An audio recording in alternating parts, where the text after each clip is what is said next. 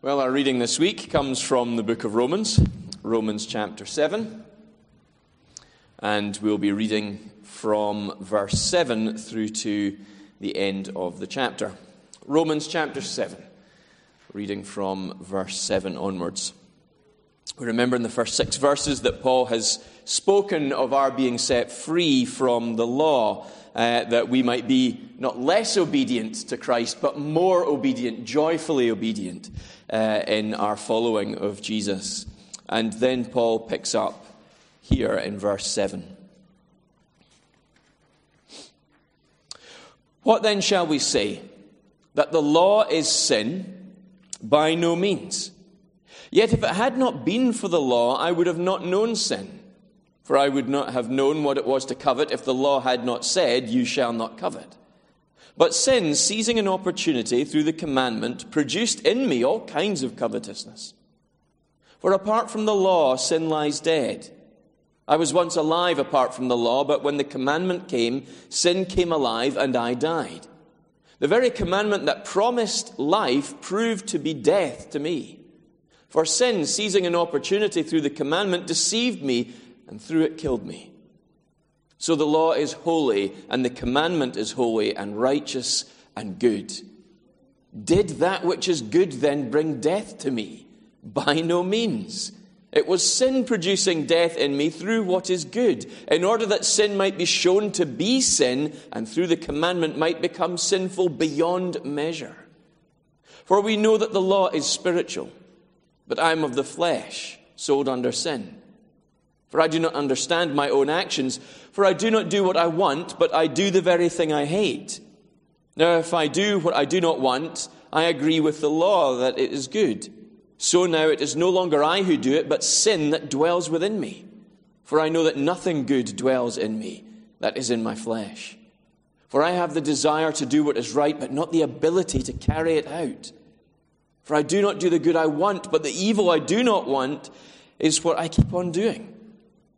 Now if I do what I do not want, it is no longer I who do it, but sin that dwells within me. So I find it to be a law that when I want to do right, evil lies close at hand. For I delight in the law of God in my inner being. But I see in my members another law, waging war against the law of my mind, and making me captive to the law of sin that dwells in my members. Wretched man that I am, who will deliver me from this body of death? Thanks be to God, through Jesus Christ our Lord. So then I myself serve the law of God with my mind, but with my flesh I serve the law of sin. This is the word of the Lord, and we give thanks to him for it this morning. Any time in the year that the weather turns even remotely sunny, it inevitably draws out a bit of a response in me and in our household that we want to get out into the garden. We want to enjoy being outside instead of being cooped up, especially over this last year where we've spent so long indoors altogether. It's nice to get out and get the fresh air, especially when we have a garden at our disposal. And it's been something we've been very grateful for. But having a garden, and I don't know if this is an experience, if you have a garden that you share with me, is a bit of a mixed blessing. I love the idea of a garden, and I particularly love the idea of a really well-maintained garden. But just getting there isn't quite such a joy-filled experience for me. I want a Chelsea flower show in the back garden. Something beautiful, beautifully clipped lawns and tended flower beds and beautifully arranged topiary and all the rest of that other stuff that goes on in these gardens that I suspect you sometimes see and envy in other people's homes, but doesn't exist, it seems, when you have to be the one to put it into practice.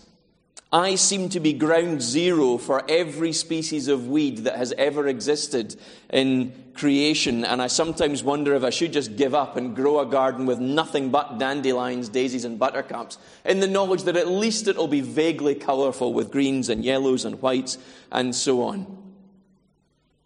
But my garden, as much as it might both give me joy and frustration, is a bit of a picture of my life.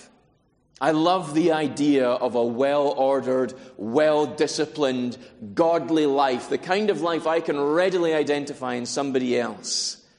And yet when push comes to shove and you have to go through the process of bringing about that life, that order, that discipline in your own life, it's another story, isn't it? We want to live lives that are no longer marked by sin, lives that are pleasing and acceptable to God, and yet we struggle every day with sin. Not necessarily massive things in our mind, but just these constant niggling frustrations that we always seem to get wrong, or we seem to be susceptible to a way of thinking that just drags us down. We hear the gospel. We respond to Christ. We've been transformed by Him. We stand in light of His grace and His mercy and in His love. And yet so often we live day by day like we're walking through a war zone and we've got no idea what side we're actually on. We feel pulled in all sorts of different directions. And this battle between sin and righteousness goes on in our lives. And in our passage this morning, Paul draws this out as he continues to go through this process of dealing with objections people might raise to the gospel that he's presented already in the book of Romans in the first 6 chapters. He's got great encouragement for us this morning in this passage as we think about the conflict that resides within us, as we battle to see sin put away and holiness and righteousness brought into our lives. And in this passage, in verses 7 through to 13, Paul tells us that the law, as he's been talking about, reveals our struggle. You'll remember in the last time we were in Romans, in the first 6 verses of chapter 7, and then back into chapter 6 and before, Paul has been dealing with this issue of what do we do with the Old Testament law? Obviously, at the time of his writing this, there really isn't a New Testament written down yet. He is in the process of writing it. But what do we do with the scriptures that come before Christ? Do we just throw them all away? Are they worthless? Now that we've got Jesus, do we need all that went before? And that's something that Paul is keen to say no to, but at the same time wants to make sure we understand the nature of that relationship. That we are no longer bound by the law because Jesus, as we thought about last time in Romans, is the fulfillment of all of that. He's come to fulfill the law, to embody it, to live it out because we are not capable. And so he asks that question, what is the nature of this relationship? And he spent time in the first 6 verses of chapter 7 drawing out that connection we have to obeying the law, and says we're no longer required to obey the law to be acceptable to God. Jesus makes us acceptable to God. And yet there's an expectation that there will be obedience. And he says, just in brief, that the law elicits in him a sinful response. He wouldn't know to sin if the law hadn't said to him, well, these are things you shouldn't do. And immediately in Paul's mind, he wants to do the very things that the law has said you shouldn't do. That's the contrary nature we all have to some degree or other. And Paul says in the beginning of this passage, what are we supposed to say then? Is the law sin? It makes us do these sinful things. Is that what I'm saying? And he says his favorite phrase in the 2 chapters that we're considering together, 6 and 7, by no means. He keeps setting arguments up and then knocking them back down again. We remember that he said when you confess your sins to God and you ask forgiveness in light of Jesus' death for your sins and you rise up to new life in him, you are free. You don't need to live out the Old Testament law, but we seek to be obedient to God out of joy for what he has made us to be. And the law that sometimes elicits in us that desire for sin by saying, don't go here, don't do that, or you should go and do these things, and we withdraw from that sinfully, that law is not in and of itself sinful. We are. We are the problem. Paul makes it clear in these first few verses that there is nothing inherently wrong with the law, but there is something inherently wrong with us. Now, we've noted how some of the law is no longer relevant to us. It's been fulfilled in Jesus, and yet the law still details for us the kind of people we are to be in our daily lives. We are to be honorable and upright, righteous, holy, pure, and so on. And the law details how we might do that in the day-to-day experiences we have, to get our minds out of the hour that we gather together and into the place of work or into the home, our daily conduct. That's what the law does. So we don't commit murder or adultery and so on. In fact, we positively go in the other direction, just as the law and just as Jesus calls us to in the Gospels, if you remember, when he says, look, this is a matter of the heart, not the letter of the law. We don't want to just abide by the letter and in the privacy of our minds be breaking every commandment under the sun. What we want is to be living joyfully for God, and we worship God as we do that. Joyfully, not grudgingly, not because we have to, but because we want to, because we've been made new.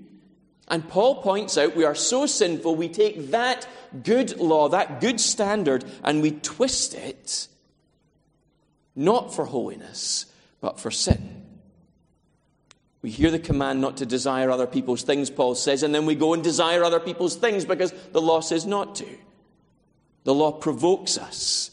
In the opening verses, Paul says, apart from the law, sin lies dead. And he's not saying in these verses that we should just do away with the law, because if we did away with the law, we would never sin. The law causes us to sin. He's not saying that. If that was the case, we should never send another missionary anywhere in the world, because surely making people aware of the law will make them more sinful. We should just leave them to get on with their lives untouched by the gospel. And Paul clearly doesn't believe that. He believes in the gospel going to the very ends of the earth.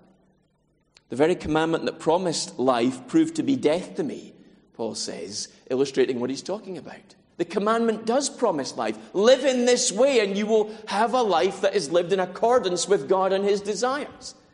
That's the problem. We can't. It becomes death to us, an outline, as it were, of where we've gone wrong. So he asks the question, as we struggle with sin each day, seeking to have it put to death in us and live honoring God in everything, is the law sin? How is God helping us deal with sin if the law just produces and provokes more and more, not less? Well, Paul answers this by acknowledging head on that the problem isn't the law. He says that the law in verse 12 is holy, the commandment is holy and righteous and good. The problem is that sin is bad, and sin is the cause of our problem, and that is what we need the good law to begin addressing in order for it to be dealt with by Christ. Did that which is good bring me death? By no means. It was sin producing death in me through what is good, in order that sin might be shown to be sin and might become sinful beyond measure to me through the commandment. What he's saying here is that we have this impossibly high standard in the law precisely to show sin in every detail, in every facet in our lives. It would be useless to us if the law wasn't rigorous, if the law sort of vaguely outlined sin and then just left us to try and figure out the rest on our own. That's not what it's like. It delves into every area of our life, every aspect of our personality, every element of action, of thought, and of speech, and it exposes sin everywhere it goes. And we struggle with that. We hate that. Nobody likes to have that revealed in their lives. And yet it's necessary so that sin might be revealed as sin and exceedingly sinful. What he means there is truly appalling. As appalling as it actually is to God, although we will only ever know a part of just how awful sin is to him. When I went into lockdown, I decided I was going to try and make it a point every day of going out for a walk. And there is a sort of a 5-kilometre loop from my house round the block and back again. And it's a nice walk, and so it gets me out and into the fresh air. And so I did that. And over the course of the last year, as you do when you walk the same route over and over again, you notice things. You notice houses and the way that they've been cared for or not cared for. You notice gardens and how they've been arranged and cared for and so on. And there's a guy around the corner from me who has one of the most immaculate gardens I think I've ever seen in my life. And I don't even think it's his front garden. I think it's his back garden. It's through a little gate on the main road. His house faces the other way. And he's arranged it, or she, who knows, has arranged it magnificently. It's the kind of lawn that makes you think you probably worked on the old course at St Andrews as a greenkeeper for most of your life and have retired now to Livingston. It is unbelievable. There is not a single weed anywhere in that garden. And I know because I look every time sort of in the slightly sinful hope that there'll be some this time. And it proves that this person is actually a mortal human being and not some savant when it comes to gardening. But there's never a weed there. I don't know how they do it. It's unbelievable. And every time I see that, I think, I would like a garden like that. And then I arrive back at my front door and think, but I don't have a garden like that. I look at the sort of lawn of weeds that I've got and the bushes along the side that are probably going to be consumed at some point by the weeds that are growing up through them and sort of lie just in disarray. And I struggle. I do often wonder sometimes if this has anything to do with the fact that the girls like to pick and blow every dandelion clock they can find all over my front garden. And I do often wonder why dandelions haven't taken over the earth at this point. But sin, like the seeds and the roots of the weeds that are everywhere in my garden, lie dormant in our lives, in our hearts the whole time. We can dress up the garden to look beautiful all we want, but inevitably, as soon as you get just a drop of rain and a hint of sunshine, everything bursts back up out of the ground again, and you see just how much work there is still to be done. You can't always see it, but it is always there. And sin in the same way is still present in our lives in so many ways. And we sort of get ourselves in order and we straighten ourselves out and it's fine. But inevitably a moment comes where it all comes erupting back up through the surface again. In Jesus' power, sin's power is broken. But it's still there. It still presents itself through our body and up through everything we do and marks our lives. And the goodness of the law, the perfection of the law, the rigor of the law is there precisely to reveal in every dimension the problems we have, so that like the weeds, they may be torn out, root and branch, and replaced with something else, something better, something right and fitting, something beautiful. So firstly, we see that the struggle with righteousness and sin that we all experience in this is something that every Christian does experience. We sometimes, I suspect, doubt our salvation because of the struggles we have with sin, don't we? Well, at the very least, I know many people do. We wonder if we could possibly be acceptable to God after so many failures. The same thing sometimes over and over again. We think maybe there's something wrong with us as Christians. Maybe we're defective. Maybe we just don't get it. Maybe we're just going to stay this way forever. We'll never be any better than we are. We know from Scripture we've been saved from sin and unrighteousness, but we find it hard to put sin to death day by day, to live righteous lives. But we don't fear, because this is a struggle that every genuine Christian will always have in this life. The non-Christian has no struggle with this at all because, well, what's the difference between a weed and a flower at the end of the day? It's just a matter of perspective, isn't it? I was reminded by that by my biology teacher in school. There is no such thing as a weed, biologically speaking. It's just all flowers. They're just a flower in the wrong place. If you're growing thistles and a rose grows up through the middle, the rose is the weed and the thistles are the proper flowers. And this is the perspective of our world. There is no sin. It's just different behavior in the right or in the wrong context. And that's really all it is. But this is actually a nonsense. But the Christian struggles with this. The non-Christian doesn't. Non-Christians aren't focused on pleasing God. Why would they? He's not there. But you do care. It is a concern for you. And the law tells us this. And this is why we have it. To help God's people to live positively for Him and to help them identify sin and have Christ deal with it. The law is incredibly important. It reveals the nature of our struggle. And our struggle, we find Paul telling us in verse 14 through to 20, is with sin. And it's important we remember that. And it sounds kind of silly to say that. Of course we would all recognize that. And if I asked any of you that, I'm sure you would give that answer. Our struggle is with sin. But what does that actually mean? Our struggle isn't with the law, with the Word of God, that's too harsh or difficult for us to follow. It's with sin. I think we often get that the wrong way round, often without thinking.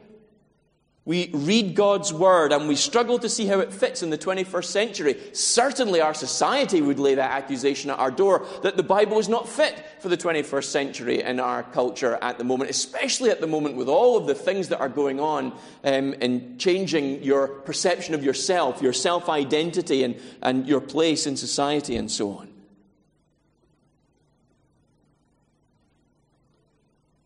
But if our struggle is with the Bible, then what help do we have?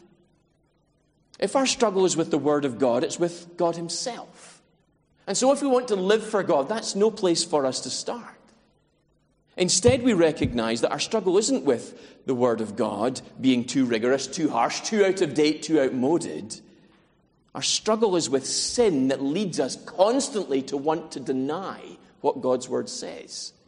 Now, that doesn't mean we can be lazy and not bother to figure out what God's Word says and apply it to our lives today, because God's Word was written in a specific place at a specific time by people that are no longer alive today, and it was inspired by God's Holy Spirit, and it is God's Word from beginning to end, and there is no question about that. But we need to do work sometimes to figure out what's the difference between here today in Livingston in the 21st century and Rome in the 1st century, because those two situations aren't exactly identical.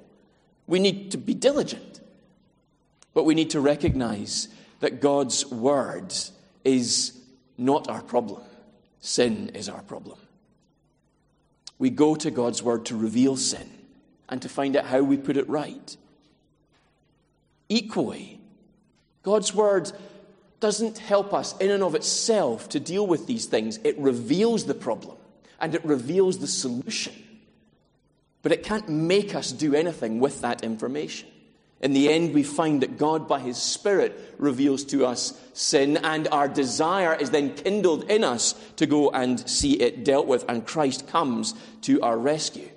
Just this past couple of weeks, we were getting some work done in our house. We got some of our windows replaced, and as the window in our living room had been replaced, I was incredibly impressed with the workmen who came in and did all the work, created an unbelievable mess, but then tidied up, after themselves remarkably well. I was genuinely thoroughly impressed with how clean the place was, given the amount of stoor that was kicked up everywhere over our whole living room. And I before Elaine and the girls came home, they'd been away out somewhere while all the chaos was going on. I thought I better be the diligent husband, and I hoovered and I dusted and so on, and it was great. Everything looked fine. It was really quite cloudy. It had been raining a little bit outside, but I got the place done. And as Elaine came back in, the sun broke through the clouds, as it always does when she walks into our home. But it broke through the clouds and shone through our living room window. And she said, "Oh my word, look at the dust." And I thought, I've just dusted the place and hoovered. How can there be any dust? But as it shone across the surface of our piano, which had its lid down, you could see just this film of dust and grit over absolutely every surface on the piano. It was unbelievable. Now, I would be foolish in the extreme to try and convince my wife that the light had caused the dust to be there in the first place. That's not how dust works, and it's not how light works. All the light did was illuminate the presence of the dust that was already there. Now, I would like to point out it was in the air and had settled on the piano in the intervening time after I'd finished cleaning and Elaine had got home. I really genuinely did dust. The light illuminated it all. The light couldn't do anything to clean the dust off either. It could merely illuminate its presence, the problem. And Paul says in our passage, the law is spiritual, but I am of the flesh, sold under sin. And that's the nature of the problem we have with the law. The law is spiritual. He doesn't mean it's just sort of spiritual and it doesn't have any impact on real life, if I can put it that way, on the physical world and what we do and touch and say and so on. It's just an internal thing. That's not what he means. What he means is that the law has been given by God, and it speaks to us. It speaks to our hearts. It redefines who we are. It speaks to our nature. But unless that nature then is worked out, it has no impact on the physical world around us. Unless we take God's word and actually apply it It does nothing. It just sits there. Paul draws out a difference here between the spirit and the flesh. Now, again, just a word of caution. We don't want to tip into the view of the ancient world that still exists today, that everything physical is evil and rotten and bad, and we should have nothing to do with it, and everything sort of spiritual or mental or issues of the heart, all of them are good and right. And so we should seek to just put them forward and deny the physical world. We heard of any of that in the news lately? Physical world is really just to be sort of completely enslaved to what goes on inside my mind or according to my feelings. That's an ancient view of the world that existed and was a problem that plagued the church. It came from Gnosticism and other religions around the first century. Paul isn't saying that the spirit is good and the physical world is bad. What he's saying is that the spirit is transformed by Christ and by God's word, but his flesh is weak and struggles to keep up. He wants to do what is right, but he just constantly is besieged by temptation. That's what he's saying. I do what I don't want to do, and I don't do what I know I ought to. You can hear the conflict in Paul, and I'm so encouraged by these words because it just outlines my life. I know exactly what I ought to do. I know when I should speak and when I should stay silent, but for some reason, there is something that happens between the head and the heart and the mouth or the body that just breaks that just seamless enacting of what I know to be right. And I end up doing things and saying things, and I think, why on earth did I do that? I knew that was going to cause problems. I just can't seem to help myself. And Paul says I was sold under sin. It's that slavery language that we kind of get, that I'm just bound. I can't help it. I hate it. I hate this reality. But I'm chained to it. It's not going to kill me, Paul is saying. He's free from the punishment of sin, and he's free from the power of sin. He no longer needs to fear that he is bound to it and cannot do anything other than sin. He's not saying that. But he is saying that he still struggles. He is not free from temptation, and he isn't free from actually sinning. And I think we can all understand totally where Paul's coming from, can't we? Like Paul, we need the spirit to be changed by Christ and for the flesh to follow gradually, bit by bit. And so the law is constantly needed by us to identify sin day by day and then have it drive us to Christ, who addresses these sins and reforms us and refines us. I realise that I'm harping on a lot about the garden. I spent a bit of time in the garden yesterday, and there was much frustration, and you can tell it's just all bubbling to the surface today. But I remember a few years ago, in our previous home, I was speaking to someone who lived around the corner. He was a member of the church, actually, in Cowdenbeath, and I was just lamenting the state of my grass in Cowdenbeath, and it seems to just have followed me here to Livingston. And I said, there's just weeds everywhere. There's probably about 10 actual blades of grass in there. The rest is just moss and dandelions and so on. And he said, I just don't care anymore. I've just given up. As long as it's green, I don't care what it is. I'll just run the mower over it and it'll stay green, and that's fine. And that's exactly what we tend to do with our lives, isn't it? As long as it sort of looks fine from a distance, it's okay. We don't need to worry about anything else. But that doesn't solve the problem, does it? Looking kind of okay doesn't solve the problem of sin. So that the lives that we tend to lead, where we kind of sort of hope that we can fake it till we make it, that we put a bright face on things and hope that everything will be okay and so on, but we're still struggling away inside, it just doesn't fly, does it? It doesn't work. As soon as you get close, you really inspect your life, you realize there's just weeds everywhere. And it's a constant struggle for us to kill that off. But the law helps us to see sin for what it is. Now, we might think, how much help do we really need? Do we need all of this? I know what sin looks like in my life. I'm painfully aware of what sin is like and what it manifests itself as in my life. I don't need all of this law, but are we really that good? Can we always identify sin?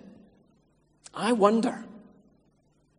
When we struggle with sin in our daily lives, It's not just that we know that we're not that good. I think we sometimes struggle to actually see what's leading us into this problem in the first place.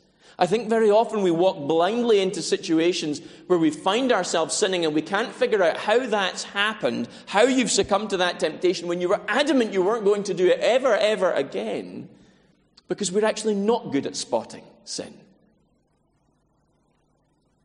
The reason is we do what Paul does sometimes, often in fact, is we let the body dictate to the mind, to use Paul's language. We let the flesh dictate to the spirit. We live in a world that is constantly telling us to sin. Constantly. Put yourself first. You are the most important. Your views are the most significant. Your truth is reality. Not God's truth, not your neighbor's truth, not anything else. You define reality. That is to take on the character of God. To define reality according to your own whims and how you feel on Tuesday or whenever it might be. That's the ocean in which we swim constantly, and we can't help but take on some of that water. And that is the purpose of the law. Our flesh is allowed to control the mind, but the law points us to Christ and reforms the mind, and in us makes us desire to have the mind dictate to the flesh, not the other way around. The mind, the heart, we can put it any way that we want. This is the purpose. As we chew over God's word daily, as we meditate on it, we do not just hear what God is like, but we begin to take on these views that we read of. We begin to hear what God is like and then seek to embody that kind of life daily. And it's a struggle, and we're going to sometimes fail, but that is the prevailing thought in our heads, that we will go in that direction, however much we may sort of bump around a bit and sometimes run off the road only to be brought back. Why does God want me to take extra care in this particular area of life? Why does he make such a big deal about sexual sin? Why is there a problem with idolatry? Why does he keep talking about all of these things? These are deeply significant things to every one of us, whether we realize it or not. And as we meditate on God's word, he begins to reveal in concrete, everyday examples from our own lives, our own experience, how these things connect. And we begin to desire that these things should be rooted out and we should be able to live clean. We find that the law reveals to us the nature of our struggle. And the nature of our struggle is a struggle against sin and not against the law. And lastly, we find that Jesus carries us through constantly struggling in verses 21 to 25. When I go on that walk that I mentioned earlier on, there are loads and loads of really old trees around our neighborhood, trees that are, I guess, 100 to 200 years old or so. And loads of them have grown up deeply impacted by other plants that have colonized them over the years. And it's fascinating to see that. These massive trees that must weigh tens of tons with a huge reach, and foliage goes all over the place, and yet they're trunk has been warped and twisted by other plants that have entwined themselves around and have molded and shaped the tree. Or the branches move in certain directions because of the tree next door that has pressed on them as it's grown. And so the whole thing shifts and moves. It's amazing to see that. Even when the plants that have caused that damage have died and been taken away, it still leaves its mark on the shape of the tree. It'll never change. It'll always be that way forever. The bark is still scarred by the imprint of the invading plants that they've left behind. And sometimes invading plants grow back because the root hasn't fully been ripped out. And again, our lives are like this, Paul says. He says he's a wretched man. Who will deliver him from this body of death? It just constantly dogs him, and he's really frustrated by it. But he says, thanks be to God through Jesus Christ our Lord. There is an answer. There is a way for this to be dealt with, for us to be put right. Our lives are freed from sin in Christ, but sin leaves its mark on us. But over time, Christ tends to us. He leaves us free from the effects of these plants. He straightens us up. He changes us.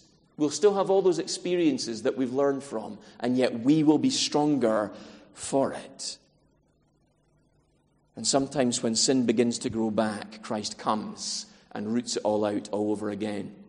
He kills off the invading, choking, disfiguring sin and begins to straighten us out. He makes sure the invading plant of sin can't kill us. But as it grows back, he tends to us constantly. That's the language that Jesus uses, isn't he? Of him as we grow in him and the work of his heavenly Father as the vine dresser in John's Gospel. If you're connected to me, you'll have life, and life indeed, abundant life, to put out not just leaves but fruit. But if you're a dead branch, then my Father's the vine dresser. He'll come along and just prune you right off. He tends to the plant that is our lives to make sure that we grow, and we grow well, and we grow strong, and we honor and glorify him. Richard Sibbes, a great luminary of the Anglican Church in many years gone by, talks about how this is not just the work that Christ does, it's the work that Christ loves to do in our lives. We sometimes feel, because we've read passages of Scripture that condemn sin, that sin is something that should be a shame to us, which it is, and therefore that we shouldn't ever want to talk about it to another human being, and certainly not to God, because it embarrasses us that we've failed him in this way. So we don't bring our sins to God as often as we ought to, because we're embarrassed, we're ashamed. And Sibbes says this gets everything back to front and upside down. This is not the Christian life, and that's not how Christ sees you. He doesn't see you as some shameful little failure because you come to him for the umpteenth time struggling with this or that problem. Jesus loves it when you come to him and ask for forgiveness, because he loves to forgive sin. And in quoting Sibbes, Dane Ortland, in his little book Gentle and Lowly, which I would heartily recommend to you, points out, he uses this analogy that if you were a doctor in a third world nation, you'd been sent as a medical missionary to somewhere, let's say in sub-Saharan Africa, and you set up your clinic. You're almost uniquely in missionaries, well funded, you have all the resources you need, you have a building, you're ready to go, and you open the clinic and no one comes. And you say to everybody locally, just come and we can help you with all of these problems, with the cuts and the scrapes and the problems with your eyes and with the broken limbs and whatever else it is. We can fix you up for free. You don't have to pay anything. Just come and we'll treat you. And no one comes. He said you would be intensely frustrated, but what would happen the first day someone walked through the door? How overjoyed would you be that somebody has come to avail themselves of the treatment you desperately want them to have? That is what Jesus is like. Someone who has come and has died to deal with your sin and wants you to come and deal with it with him. Forgive you, cleanse you, build you up, strengthen you, and send you back out a little more capable of resisting with temptation than you were before. That's what Jesus loves to do. Paul says, I'm a wretched man. Who can deliver me from this body of death? Thanks be to God through Jesus Christ our Lord. Jesus is the answer. And Jesus loves being the answer. And earnestly desires that we go and avail ourselves of the help that he provides. Paul offers us all encouragement this morning as we struggle to deal with the problem of sin. We come to God's word and we have it shine its light into our lives. And it's ugly. There's no getting around that. Sin is ugly. But as it's brought to light, we are able to then bring it to God and ask that he would deal with it. When it's exposed, we know it's a problem, and we know that we have a Savior who would be overjoyed to have us overcome this particular problem, deal with this sin, and go on glorifying God as a result. Our struggle isn't with God. Our struggle isn't with his word that it exerts too much upon your life, or it's embarrassing, or that it's outmoded. That is not your problem. Your problem is with sin. So let's help one another. Leave nothing in our lives that dishonors the God who made us. Let's help one another to root up all of those problem weeds in our lives that blight what could be a truly magnificent garden, and one day will be when Christ is finished with you. Let's call one another to faithfulness in Christ, to be his own dear children.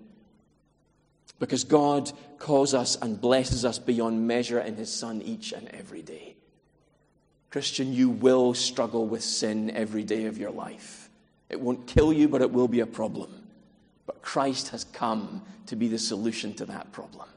So let's avail ourselves of the solution that he provides, the grace and the love that he showers upon us, and the strength that he sends us out in light of. Let's pray together. Heavenly Father, we give you thanks that we have in Jesus a perfect Savior. And we have in your word, Lord, a perfect standard that reveals to us the blemishes, the stains, the weeds. Lord God, we thank you for that. Although it's painful for us, no one wants to acknowledge there's a problem with their life. And yet, Lord, in the acknowledging of it, we also then recognize something must be done. And we thank you that person who comes to deal with it is not a normal human being like us gathered here this morning. It is the sinless Son of God. And we thank you, Lord, that it is Jesus' joy to forgive us our sins. It is his great pleasure to draw us into your family, to cleanse us of all unrighteousness, and to send us back out into the world every single day to live for your glory. So, Lord God, help us to deal with the shame, the embarrassment of failure. And Lord God, we ask that you would have us cling to Christ as your word reveals our need of him daily. And Lord, help us to find joy in that. For Lord, every time we are forgiven, we are made that little bit stronger, we grow that little bit more, and we glorify your name in ever-increasing degree. We thank you so much for our Savior, Jesus Christ. And we ask, Lord, that you would send us out to live with him and for him this coming week. And it's in his name we pray. Amen.